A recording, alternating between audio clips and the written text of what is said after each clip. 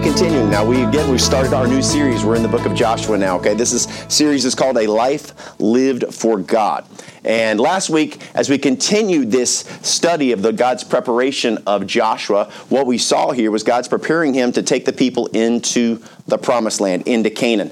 And what we saw also is the fact that this process actually started about 40 years earlier, where God's been working and refining Joshua throughout this time. We've seen that God has used Moses to work in his life. Moses has not only trained him, but he's poured his life into Joshua's life. We see a picture of discipleship in that. And what we find is the fact that not only has Moses poured into Joshua in word, but he's also poured into him in deed. He's launched his life. And we've seen this example that he set for him. Now, he's seen a godly example of faith and godly leadership. And he's also seen those words of encouragement as he has spoken with Joshua. So Moses' investment in Joshua, what we're going to see is God's going to use that investment to help develop Joshua into the leader that God needs him to be. So what's happened is Moses has been doing things and Joshua's been there to watch the whole time for all this time period. So Joshua has watched Moses deal with situations that many would see hopeless, that would seem to be hopeless, right? Joshua was there, had a front row seat for many times. He saw the deliverance of the Israelites. Joshua saw that. He saw the fact that God protected them from their enemies. He saw how God delivered them and met their needs and their necessities. He saw Moses reverentially go to God. He saw Moses go to God and seek the Lord. He was there whenever Joshua went up on the mountain. When Moses went up and Joshua went with him up on the mountain. The 10 Commandments were given on Mount Sinai, and Joshua was there. He was there when Moses is at his tent, and the pillar of smoke comes down, and God meets with Moses. I'm just going to get those confused the rest of the day. Y'all just go ahead and get used to that. Fill in whatever works for you. But what happens there, he was there, and he saw Moses, and the Bible says he spoke to him as a friend. Right? As a friend speaketh to a friend. So Joshua was there watching him depend upon God and seek guidance for the Lord. Then we also saw him. He watched Moses as Moses stood his ground against those that would rebel against God. Right? When he came down from the mountain and he found the people worshiping that golden calf, he saw how Moses stood his ground. He saw how when the people complained about not having any food, how Moses stood his ground and stood for the Lord. He saw how when they got to the border of the promised land, when God said, "Here, it's yours to be delivered," he saw the insurrection that took place, and he watched how Moses handled the whole thing. So Joshua no doubt has seen these acts, these works that he's witnessed firsthand, and he's gone, man, look at this man of God, look at this godly little leader, look at him. But then at the same time, not only that, but Joshua's also heard from Moses words of encouragement. He's heard him speak into his life. And what's cool about that is it was orchestrated by the Lord. God had a plan and a purpose for Joshua's life and a plan and a purpose for Moses' life as well. Deuteronomy 1 verse 38 says this. This is God speaking to Moses. But Joshua the son of Nun, which standeth before thee, he shall go in thither, encourage him, for he shall cause Israel to inherit it. So Moses faithfully did exactly what God asked him to do. He's continually preparing Joshua by speaking into his life and literally pouring his life into Joshua's life. That is what discipleship is. Discipleship is pouring our lives into the life of someone else. Deuteronomy 31 verses 7 and 8, it says this, "And Moses called unto Joshua and said unto him in the sight of all of Israel," gathered all the people around, "Be strong and of a good courage, for thou must go with this people unto the land which the Lord hath sworn unto their fathers to give them, and thou shalt cause them to inherit it." Verse 8, "And the Lord, he it is that doth go before thee. He will be with thee. He will not fail thee, neither forsake thee. Fear not, neither be dismayed." And then as this life is coming to an end, as Moses is coming to the realization that his time is over, what happens? He does exactly what God tells him to do. In Deuteronomy 3:28, he said this, "But charge Joshua and encourage him and strengthen him, for he shall go over before his people, and he shall cause them to inherit the land which thou shalt see." And the last recorded words that Moses will speak to Joshua, Deuteronomy 31:23, "And he gave Joshua the son of Nun a charge, and said, Be strong and of a good courage, for thou shalt bring the children of Israel into the land which I swear unto them, and I will be with thee." So as we continue this deep dive into Joshua, what we'll see is Joshua is all about accomplishing and doing God's will. That's what his mission is. He's trying to fulfill God's will. And that's fitting because guess what? Joshua, who is the Hebrew rendering of the name Jesus, right? Jesus says this about accomplishing God's will. Listen to this in Matthew 26. Verses 39 and 42, speaking of God's will. Jesus says this, when he's in the Garden of Gethsemane before he's to be killed, he says, and he went a little further and fell on his face and prayed, saying, Oh, my Father, if it be possible, let this cup pass from me. Nevertheless, not as I will, but as thou wilt. He went away again the second time and prayed, saying, Oh, my Father, if this cup may not pass away from me, except I drink it, but thy will be done. And see, that should be the attitude that you and I have every single day. That should be what we think every day in our life. I wake up, you know what? God, today, not my will. Lord, let your will be done. God wants to see us allow him to work through our lives, and that's the purpose of why we're here. And this is the heart of Joshua, okay? That's what we're going to find. And when you learn who Joshua is, and we're going to get a good, intimate understanding of who Joshua is as we watch his life through this study, but we see that he has a desire to fulfill God's will. So as we continue the adventure, we're going to listen in today on that continued conversation, okay? We finished up on verse 5 last week. This week, we're going to pick up in verse 6 in our message called Strength and Courage. So let's pray. Lord, we thank you so much for today, God, for helping us, Lord, to hear from you. God, if it were not for the Spirit, Lord, we would be lost in the Word of God. But thank you that the Spirit, Lord, gives us discernment. It gives us understanding. And Lord, it reveals truth to us. And Lord, I pray that the Spirit will work heartily in our hearts today. Lord, help us to have ears to hear the truth. I pray, God, if there's anyone here today that does not know for sure they're on their way to heaven, they're lost, they're in the place I was 19 years ago. God, I pray that you reveal to them their lost condition. And Lord, let them know the love of God. Lord, we pray for all those that are online, that are watching with us. God, we just pray that you'll speak to our hearts. Give us ears to hear. In Jesus' name, amen. All right, so as I said, we're going to be in verses 6 through 9, Joshua 1, verse 6 through 9. You ever notice when you wear a mask, it makes your nose itch? Man, oh man, goodness gracious. If I scratch my nose, I'm sorry. Be strong, verse 6, be strong and of a good courage, for unto this people shalt thou divide for an inheritance the land which I swear unto their fathers to give them. Verse 7, only be thou strong and very courageous, that thou mayest observe to do according to all the law, which Moses my servant commanded thee. Turn not from it to the right hand or to the left, that thou mayest prosper whithersoever thou goest. Verse 8, this book of the law shall not depart out of thy mouth, but thou shalt meditate therein day and night, and thou mayest observe to do according to all that is written therein. For then thou shalt make thy way prosperous, and then thou shalt have good success. Verse 9, have not I commanded thee? Be strong and of a good courage. Be not afraid, neither be dismayed, for the Lord thy God is with thee whithersoever thou goest. And these 4 verses, what we'll see here is there's a transition that's taking place. What we've watched up to this point is God has been encouraging Joshua. He's been encouraging him. But what we notice here in verse 6, there's a shift. What happens now is he goes from encouraging him, now he starts to challenge him. Now he starts giving him some directions, some opportunity for him to serve, for an opportunity for him to take action. And one thing we find is the fact that motivation is wonderful, no doubt about it. And it's great that he motivates him. But if there were no transition, there'd be a problem, because many of us, how many of us know that motivation without action is useless? Right? Man, I'm going on a diet. Today's my day. And you may be committed in your heart, but guess what?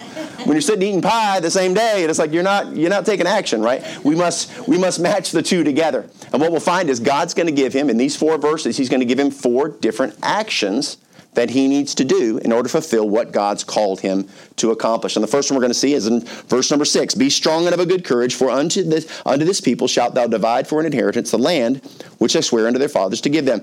So this first shift here, God here is telling him, you know what I want you to do, Joshua? I want you to keep my promise.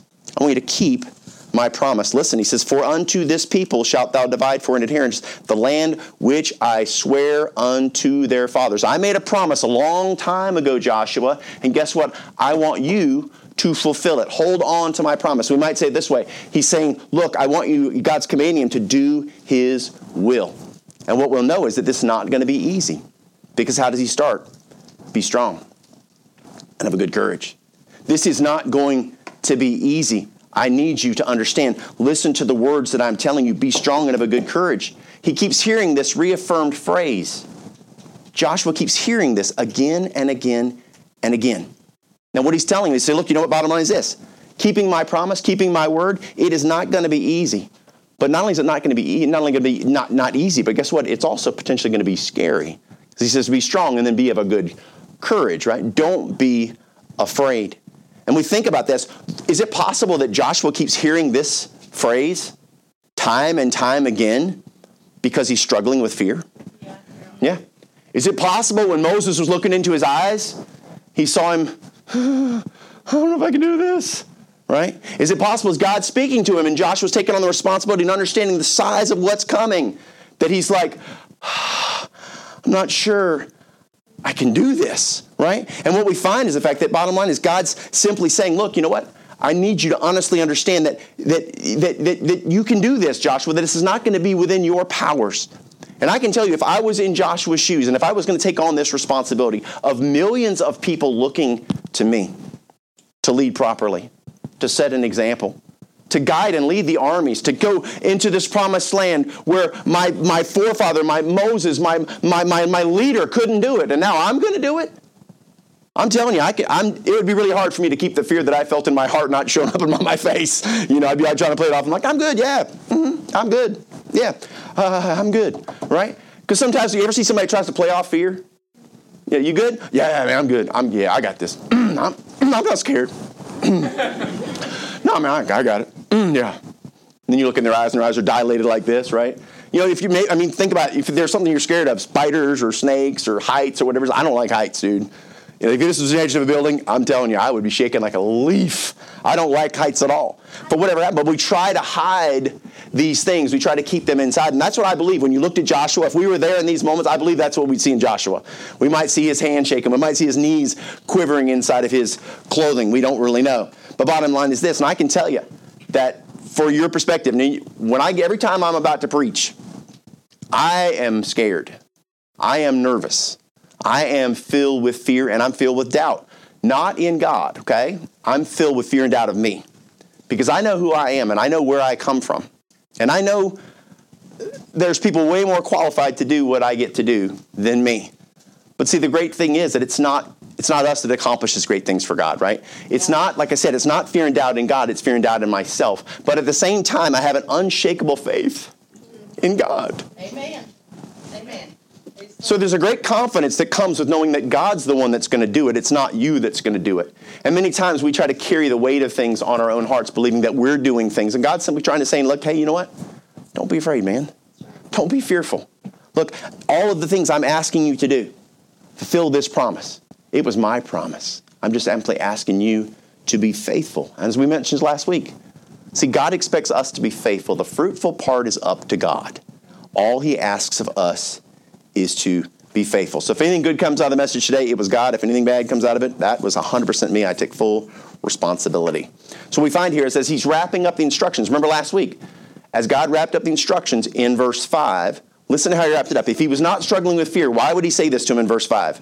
There shall not any man be able to stand before thee all the days of thy life. Listen, you can do this, Joshua. Why can you do it? As I was with Moses, so I will be with thee.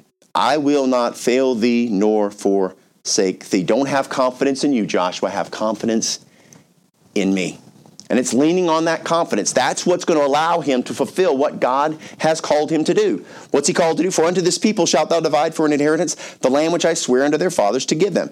Okay, as we mentioned last week, in Joshua 15 is when this is actually going to take place. But what happens is there's already been some information. Moses has already kind of established what's going to go on. Because what we're going to find out is in Joshua 14, verses 2 through 3, we'll find that the distribution, as it gets broken down, it's not going to be to all 12. There's only going to be 9.5 tribes that are going to receive when he does the distribution. And there's a reason why. Okay, Joshua 14, verses 2 and 3 says, By lot was their inheritance, as the Lord commanded by the hand of Moses, for the 9 tribes and for the half tribe. For Moses had given the inheritance of 2 tribes and a half tribe on the other side Jordan, but unto the Levites he gave none inheritance among them. So what we're going to find in the next few weeks is we're going to see that actually what happened was there were a couple of tribes that said, you know what, hey, we're herdsmen and we've got, this land looks pretty good to us. When as opposed to crossing the Jordan, they're actually going to take their land on the eastern side. They're not even going to be in Canaan, and that's what he's referencing. But we're not going to go through details because I would mess up my message that I've got coming for you guys. So no more on that. So we're going to understand the whole point of this aspect is God's preparing him to do what he's asked him to do. He's saying, look, you know what? I need you to keep my promise. And then he goes to the second thing that he wants him to do. And that's in verse number 7. Only be thou strong and very courageous, that thou mayest observe to do according to all the law which Moses my servant commanded thee. Turn not from it to the right hand or the left, that thou mayest prosper whithersoever thou goest. So Joshua, now what I want you to do is I want you to keep my law. Keep my law. First, you're to keep my promise, and now you're to keep my law. What this means is, you know what you're going to do? You're going to honor God. You're going to live a life that honors and glorifies the Lord. This is about our walk. He's saying you're going to apply this law to your life and allow it to guide you, right? This has been the hardest thing for humanity from the very beginning, and it is still the hardest thing for us to do, to walk for God and glorify Him. Why do you think that he says it this way in that verse? He didn't say be of good courage, which he says every other time. But when it comes to living the life and walking the law, he says be very courageous. Be very courageous. You know why? Because this one's going to be tough. You think the other ones are tough? This one is unusually hard, Joshua, because what you're going to do is you're trying to wrangle the flesh in this moment. You need not only to be strong, but you need to be very courageous. Courageous. Now, we think about the word courageous. To be courageous, what that means is that the definition says not deterred by danger or pain. Not deterred by danger or pain. And a lot of times we think about someone who's courageous. We think of a police officer. We think of a fireman. We think of a soldier. Someone that will risk their lives for someone else. People they don't even know, they'll risk their lives. They'll risk their lives for king or country, right? And what happens, these soldiers will give themselves. And what we find is if in these noble acts of selflessness and self-sacrifice, humanity gets as close to God's character as they can in those moments. The Bible says no greater love than this, that a man laid down his life for his friend, a picture of the Lord Jesus Christ. And what happens here is he's saying, look, you know what? It's interesting. We understand the fact that God's telling this to Joshua because guess what? Joshua's got to take responsibility for the group. You got a couple million folks here. And you're going to try to wrangle their behavior, their flesh, right? And what's interesting, now God's not going to hold them accountable for their sin. Notice that's an individual accountability. Romans 14:12 says this, so then every one of us shall give account of himself to God. Jeremiah 17:10 says it this way, I, the Lord, search the heart, I try the reins, even to give every man according to his ways and according to the fruit of his doing. So Joshua's not going to be held accountable for their individual sin. But what will happen is Joshua will be accountable for the way he leads them. He's to lead them unto righteousness, okay? He's to lead them unto righteousness. And listen, all of us that have an opportunity to lead in someone else's life, okay? This is written to us in Ezekiel 33, verses 7 and 8. So thou, O son of man, I have set thee a watchman unto the house of Israel. Therefore, thou shalt hear the word at my mouth and warn them from me. He's saying, look, if I'm warning of sin and I'm telling people be careful of what you're to get involved in, and they're doing it, when I say unto the wicked, O wicked man, thou shalt surely die. If I tell them, look, there's a consequence for your sin, and I've got you a watchman over their soul, if thou dost not speak to warn the wicked from his way, that wicked man shall die in his iniquity. He'll be accountable for his sin, yes, but there's something else. But his blood will I require at thine hand. You had an opportunity to warn him, and you chose not to. And you knew you should have, and you chose not to do it. The Bible says that for man knoweth what to doeth right, doeth it not, it is sin unto him, right? Thank you guys. Teamwork, we're doing this. Yes. Hebrews 13:17 says this, obey them that have the rule over you and submit yourselves, for they watch for your souls, as they that must give account, that they may do it with joy and not with grief, for that is unprofitable for you. So Joshua will answer for the way that he leads. And guess what? You and I will answer for how we lead. Now, that may be as a pastor leading a church. It could be as a discipler working with a disciple. It could be with a teacher working with students. It could be a parent working with their child, right? These are all the same instances. Now, as we do this, as we lead them, will they make mistakes? Absolutely. That is a part of the growth process. Falling flat on our faces, that's just what happens to us. We all fail at some point or another. But what we have to realize is our job is to be a consistent influence in their life, pointing toward the righteousness of God. We're to be that consistent pointing force. Righteousness, righteousness, righteousness. If God has entrusted someone to us, now those are people we have influence. We have influence. All of us have influence over someone. We may not realize that, but we do. But understand this. Our job is not only to instruct them in righteousness, but our job is to live an example of righteousness. How can I tell you to do something that I am not doing myself? That's called hypocrisy. Baby, don't you smoke. It's bad for you, baby. Don't you smoke, girl. Don't ever do this. I'm telling you, because once you start, you're just never going to stop, baby. But don't you smoke. Does that sound crazy? But does not, have we all witnessed that? Yes. We may have grown up in it, right? Hypocrisy, man. There is nothing more destructive to the Christian walk than hypocrisy that I know of on this world. And I'm telling you from personal experience, if you're living a life that is false, you're claiming one thing and you're living another, I beg you, get right with God. Amen. If you're living right now as a hypocrite and you know it in your heart, and God's convicting you right now, let God deal with your heart, but get right. Amen. Let it draw you to repentance. Let it draw you to make things right, because you don't realize the impact that our life has. We think we can hide our hypocrisy and it doesn't affect anybody, but guess what? You're fooling yourself. The Bible says don't deceive yourself. You know why? It says, for whatsoever man soweth, that shall he also reap. If I'm reaping hypocrisy in my life, if I'm sowing hypocrisy, guess what? I'm going to reap from the result of that. And the worst thing in the world, imagine this as a Christian, that we stand before the Lord one day at the judgment seat, and God takes our life. And I don't know how it works, but I'm going to imagine there's this big screen behind you. And he says, let's see. Let's see your works. You're not judged for your sin, but I'm going to judge you for your works. And you know when, remember this whole section in your life when you were living a lie? And you not realize how many people you impacted? The ripple effect of your sin and your selfish seeking to want to fulfill yourself. Do you not realize the damage and destruction that you wreaked in this world? And the worst thing is, the people that we most times hurt are the ones that are closest to us, the people that are most dear to us. And we have got to be careful of how we lead others. He's to keep God's law. But guess what? That's not easy. It's not easy. That's what we're supposed to do. It's not easy to walk right. It's not easy to live for the Lord. It's not easy to deny our flesh. It's not easy to crucify our flesh and live for God. But let me tell you, man, it is absolutely worth it. Amen. God is seeking faithfulness. And that's what this is about. And what's going to happen to Joshua? He's going to seek to do things right, man. He's going, okay, guys, let's keep the law. And they're going to march to Jericho, and shortly thereafter, guess what? It's all going to fall apart. Because you know what? He's going to realize it's hard. This is difficult. That's why he says you must be strong and be very, very courageous. And we must be very courageous as well. We've got to be willing to stand against this world to do what's right. So God commands him to first keep his promise. Secondly, to keep his law. And then third, he tells him this. This book of the law shall not depart out of thy mouth. Thou shalt meditate therein day and night, and thou mayest observe to do according to all that is written therein. For then thou shalt make thy way prosperous, and then thou shalt have good success.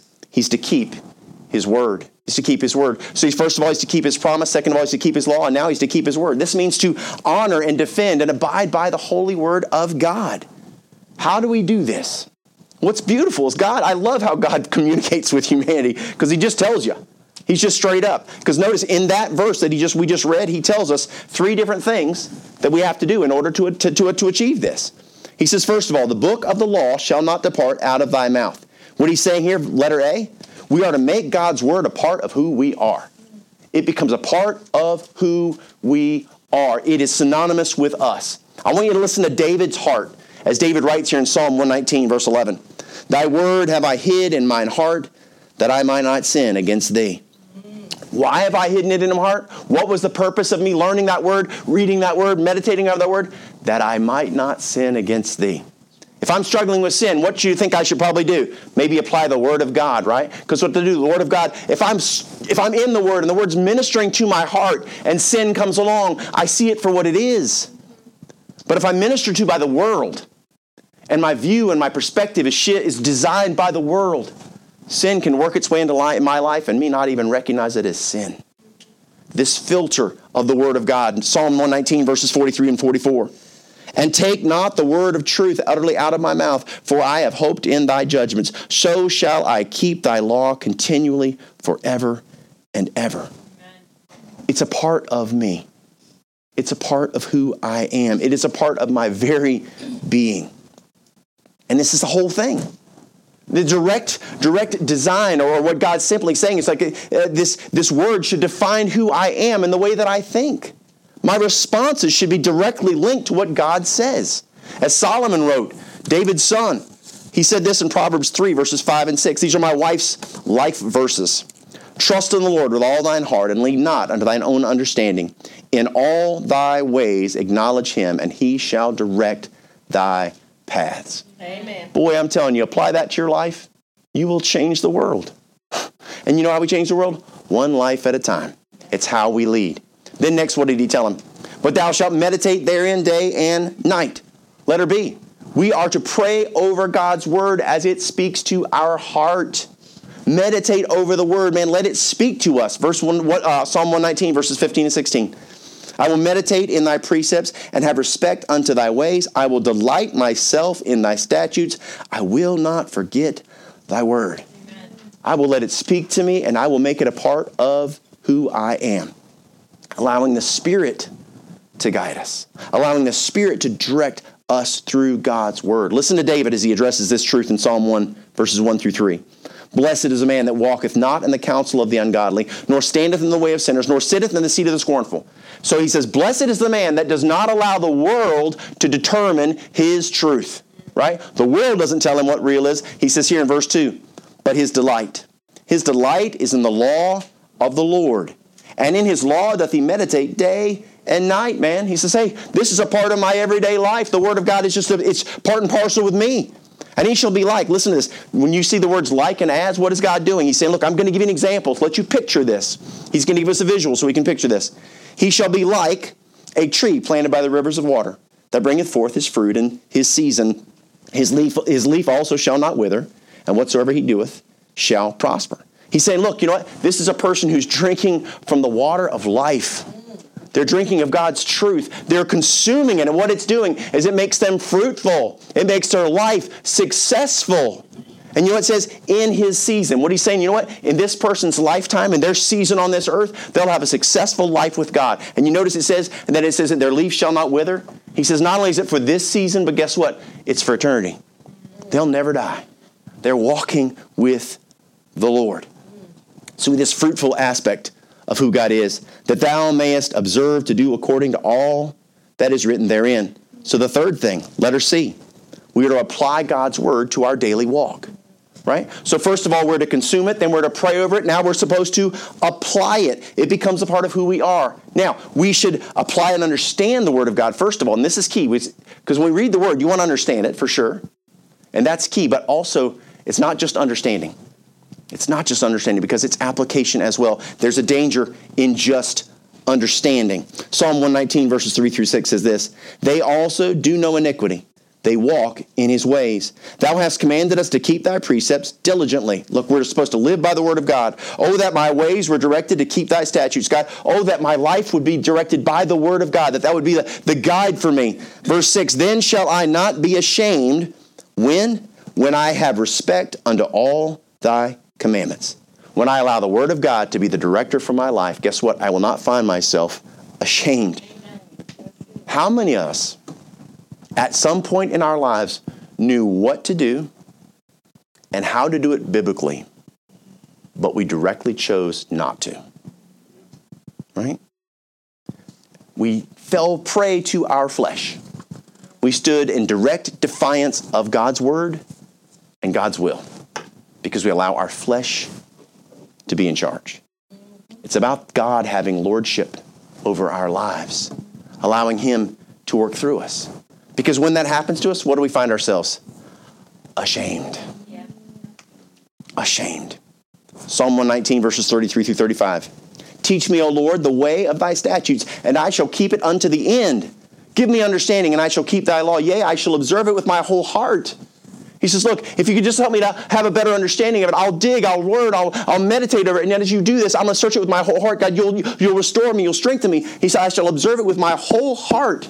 It'll have all of me. And see, that's who we should be. That should be us. As Christians, man, we've been given better access to the Word of God than ever before. Yet few people know what it says. They can tell you a couple stories. David and Goliath. Oh, there's a boat in there and there's some animals. Right?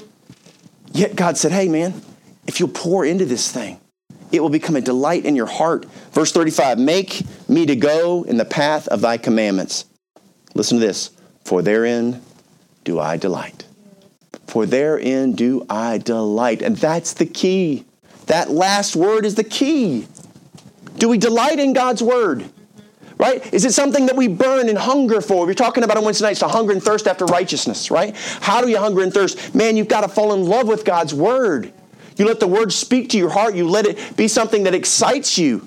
It's not just there as a teacher or there as a reprover, but it's there to be something that loves you, that restores you, that strengthens you, that builds you up. Amen. Because what happens, some people have this idea that they read the Bible and it's drudgery. It's work. It's work. Oh, you know what? Let me just tell you, your love for the Word of God will directly relate to your success in this world. Because you cannot love God's Word and love God, there's no way to not love God's Word and tell me you love God. That is an impossibility because the Word is God, man. It's in there. It's Him. And there's lots of people, I love the Lord, man. Oh, yeah, I love the Lord. That's a great phrase. Sounds good. Love the Lord. But you go to their house, their Bible's covered in dust. You're like, clean me. Right? They don't apply the Word of God. They have no desire for it. And you're telling me that you love this God, you love God, and yet you don't want to hear from Him? That's like my wife being on a trip, and she writes me a letter. Man, I love my wife. I love my wife. I love my wife. I love my wife. Have I told you that I love my wife? And she sent me a letter. Yeah. I just threw it in the mail. Whatever. Yeah. Don't I want to hear from her? Yeah. Yes. Do I want to hear what she's going through? Do I want to hear her heart? Yes. This idea that you can love God and not love His Word is a ridiculous notion. Yet the world is filled with people that love the Lord, man. Love the Lord. But never, ever go to His Word. Those do not line up. Right. And look, we think about David. And David, man, a man after God's own heart, that's what the Bible says. And David, did he love God? Yes. But if you go and find all the places in the Bible where he loves God, there's just a couple little times when he mentions loving God. But when he gets to his word, boy, David is head over heels. He's committed. Go read Psalm 119. I just read it to Papa last night. And it's a love letter, man. It's David again and again and again and again professing his love for God's word. He says he delights in it. He loves it. He longs for it. It's the word. This ministering tool that God's left us to speak to our hearts, to draw us to truth, to reveal our sin, and to show us how to live a life that will be glorifying to Him and enriching to us. We search the world trying to find a way to be happy, and we find ourselves frustrated. Yet the Word of God tells us what to do, and we avoid it. It doesn't make sense. The love you have for the Word will directly relate to the love you have for God. Jesus said it this way in John 14:15. If you love me, keep my commandments. Let my word be important to you. Love my word, desire it, listen to it, be faithful to the word. Because what it does is it translates directly to the success that we live in this life. The glory that we bring to God will come through it. The more love I have for the word, guess what? The greater success. The less love I have, the less success. It's directly correlated. But understand, you've got to keep track. That does not mean love of the word does not mean knowledge of the word. Okay, there are people in this world that will tell you they love God, and there are people that know the word of God, but they don't have the love of God. It does not translate that way, because what happens many times, knowledge of God does not make people godly. It traditionally makes them prideful. Yeah. Okay? 1 Corinthians 8:1 says this, now as touching things offered unto idols, we know that we all have knowledge. Okay, so here's the issue. This is knowledge. Knowledge puffeth up, makes you proud. But charity edifieth. Charity is the love of God being displayed through a person. And I'm going to share with you guys, when I got saved, this is 2001, shortly after getting saved, my grandmother was saved. I was never raised in church because my mom kind of separated us out of that. And there was a lot of hypocrisy there, but my grandmother was saved. And she's what you'd call, now they have people that are called velvet hammers. They share the gospel, you're going to, you're going to hell, brother. My grandmother was you're going to hell, boom. That's the way she communicated. I mean, she didn't share the gospel in love. It was just like wham, wham, wham. That was the way she talked. So after I'd gotten saved, man, I went to go see my grandmother when she was in a nursing home and she was not doing well. And I'm sitting in the room with her, and we're sharing about my testimony, and she's just praising the Lord, and I'm praising the Lord. We're just sitting there just having this first unified. We'd never been close. And all of a sudden, man, we had this spirit that brought us together, right? Amen. There was a love there that was special. And we're sitting there talking. And God starts burdening me for this woman that's in the same room. This little lady, she's just skinny as a rail. She's just emaciated. And she's laying over in the bed just looking at the roof. And God was like, go talk to her. And I was like, whew, okay, I got this. So I got up, I mustered up my courage. I said, Grandma, pray for me. I'm going to go talk to her. She's like, okay. So I go over and I sit down with her. And I start chatting with her and stuff like that. And she's like, oh, my goodness, yes. Oh, I love God. I love God, yes. In fact, I've read the Bible through and through. I have studied the Word of God. I've read so many commentaries on the Word. And even my daughter, guess what? She's a pastor. She's a Methodist pastor. It's amazing. She loves God too. And I was like, well, that's wonderful. And I said, there's just one other thing I want to ask you. I said, if you were to die today, are you 100% sure you'd go to heaven? She's like, how dare you ask me something like that? And I was like, I don't mean anything by it. She said, how dare you? Who do you think you are? Did I not tell you I know the Word of God? Did I not tell you what my daughter does? Do you not realize? How dare you? And I was like, sorry. Wasn't trying to be offensive. But I love to tell my story. I love to talk of God. Amen. Can I at least pray for you? Do you think I need your prayers? This woman, frail, dying of cancer, lifted herself up on her elbows and gave it to me face to face, man. Let me have it. She had knowledge of God. But there was no love in that heart. And I'm just warning you, if you get caught up in knowledge of God, it can be your undoing. Right. Because you think you're better than other people. You don't think you're a sinner. You don't realize you're broken just like everybody else. And you need the same humbling as anybody else. Right. Amen. And that's the thing, man. We've got to remember who we are. It's dangerous to have this biblical knowledge. We've got to be careful. Do we allow ourselves to be humbled before the Lord? Because what He's looking for is for broken children of God who have fallen in love with His Word, that allow the Spirit of God to be their God and not their intellect. There's a danger, because we love to be important. We love to show off our knowledge. And God says, I need your heart. I don't need your mind. If we allow God to grip our hearts and draw us to Him, what will happen is the end of this verse. For then thou shalt make thy way prosperous, and then thou shalt have good success. So He says, keep His Word. How do you do it? Make God's Word a part of who you are. Pray over God's Word as it speaks to your heart, and apply God's Word to your daily life. And when we do this, we'll experience that fruitful, fulfilling Christian life. And the success of this world will look like failure as we compare it to what God can do in us. Just to read that verse one more time. This book of the law shall not depart out of thy mouth, that thou mayest meditate therein day and night, that thou mayest observe to do according to all that is written therein. For then thou shalt make thy way prosperous, and then thou shalt have good success. So Joshua's to keep God's promise. He's to keep God's law. He's to keep God's word. And then fourth, verse 9. Have not I commanded thee? Notice he starts with a question. Have not I commanded thee? Be strong and of a good courage. Be not afraid, neither be thou dismayed, for the Lord thy God is with thee, whithersoever thou goest. So he's to keep his promise, keep the law, keep his word, and now he's to keep his faith. Joshua, keep your faith. Based upon the fact that why is God telling him this? I would imagine that in this moment, the same fears that have been plaguing Joshua this whole time are showing up.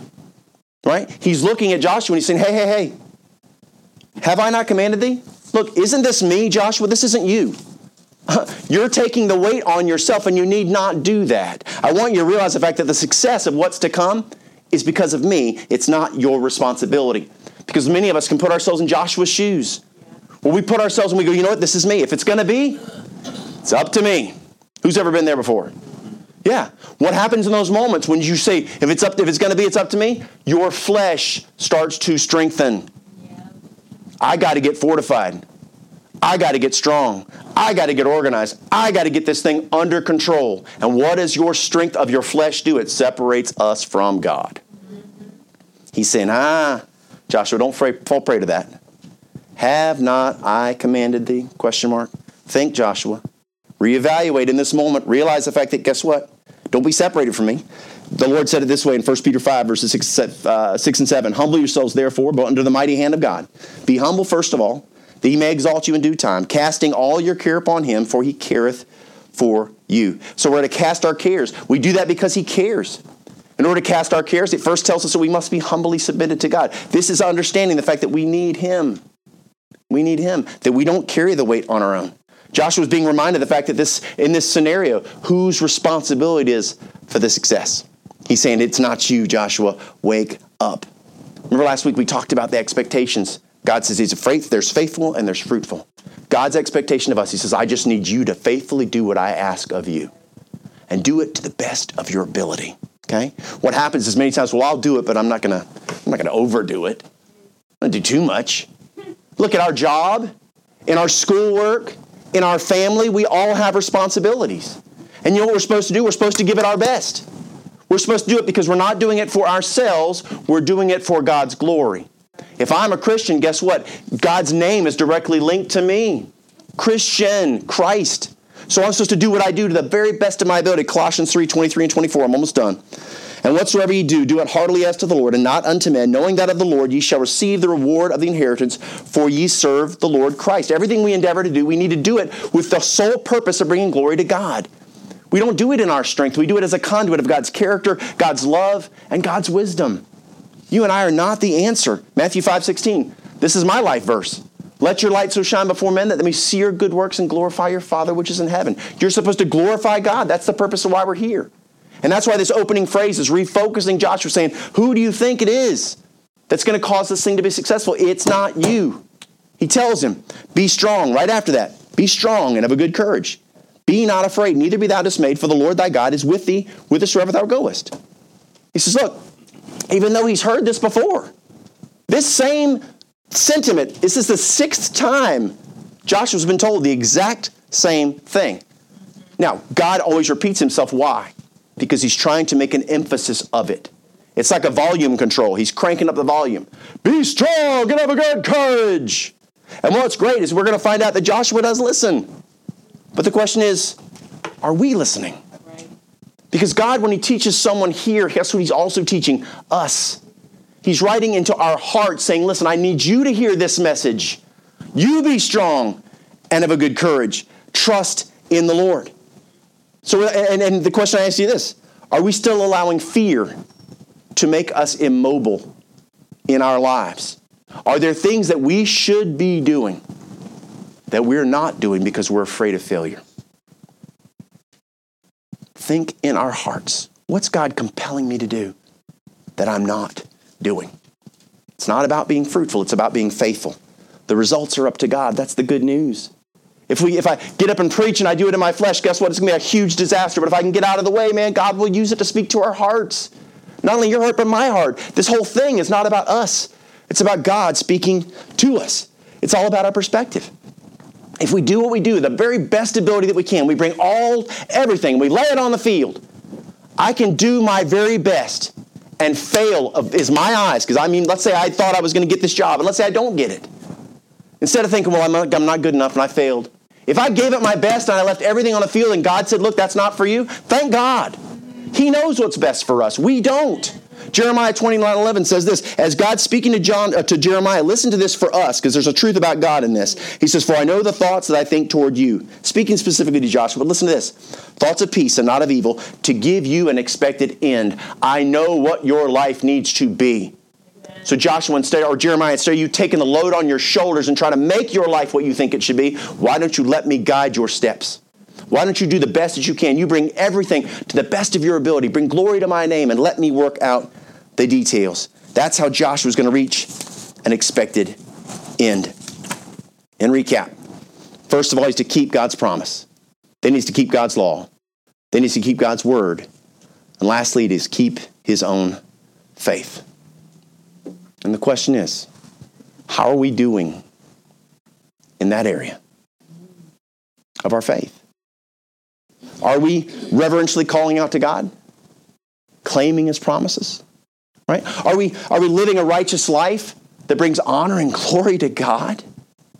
These are important things. Remember, there's 4 different things that he's asking them to do. Be reverential. Trust me. Keep my promise. Keep my law. What's your life look like? Is it righteous? Is it godly? Are you pouring his word into your heart that it would grow you and strengthen you? Are you allowing God's word to be a part of your life?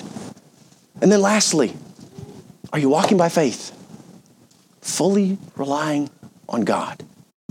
Hey, Joshua, keep my promise. Keep my law. Keep my word. And keep your faith. In order for Joshua to succeed, he'll have to do all 4. And that's true for us, right? We go, what's the diagnosis? How do I become successful for God? How do I become a Joshua? He goes, well, let me just give you some instructions. Here you go. 1, 2, 3, 4. How you doing? Well, I'm doing okay on number 1. 2, 3, and 4, I'm not so good. Hey, work on them.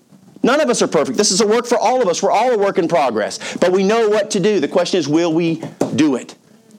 We're not going to get to our promised land because of things that we do. We're going to get to our promised land because of who we put our faith in. Right? If our faith is in ourselves, the inevitable result will be weakness and fear. But if we put our faith wholeheartedly in God, and our faith is with him, well, guess what? Then we can look like Joshua, filled with strength and courage. Let's pray. Lord, thank you for today, and God, for giving us the opportunity to be in your house. Thank you for the word that you've given us, Lord, for the truth that we've seen and the examples, God, that we get to look at in Joshua's life. And Lord, I do pray that you help us all to recognize who it is we are in Christ, and Lord, who it is that we need to become. Thank you for your instruction. Thank you, Lord, for your guidance, for your encouragement, and Lord, for the truth that the result is up to you.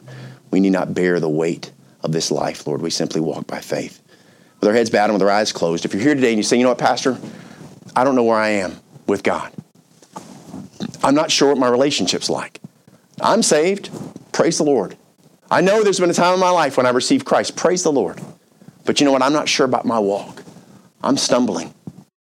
I find myself not living a life that I want, that I'm pleased with. I know God's not pleased. Help me, Lord, today. If that's where you're at, let God deal with you. If he's dealt with you up to this point, bring these things to God. If you're that one that's living as a hypocrite, get these things right with the Lord. Why wait? We're not promised tomorrow. And if you're out there today and you say, you know what, I don't know if I'm even saved.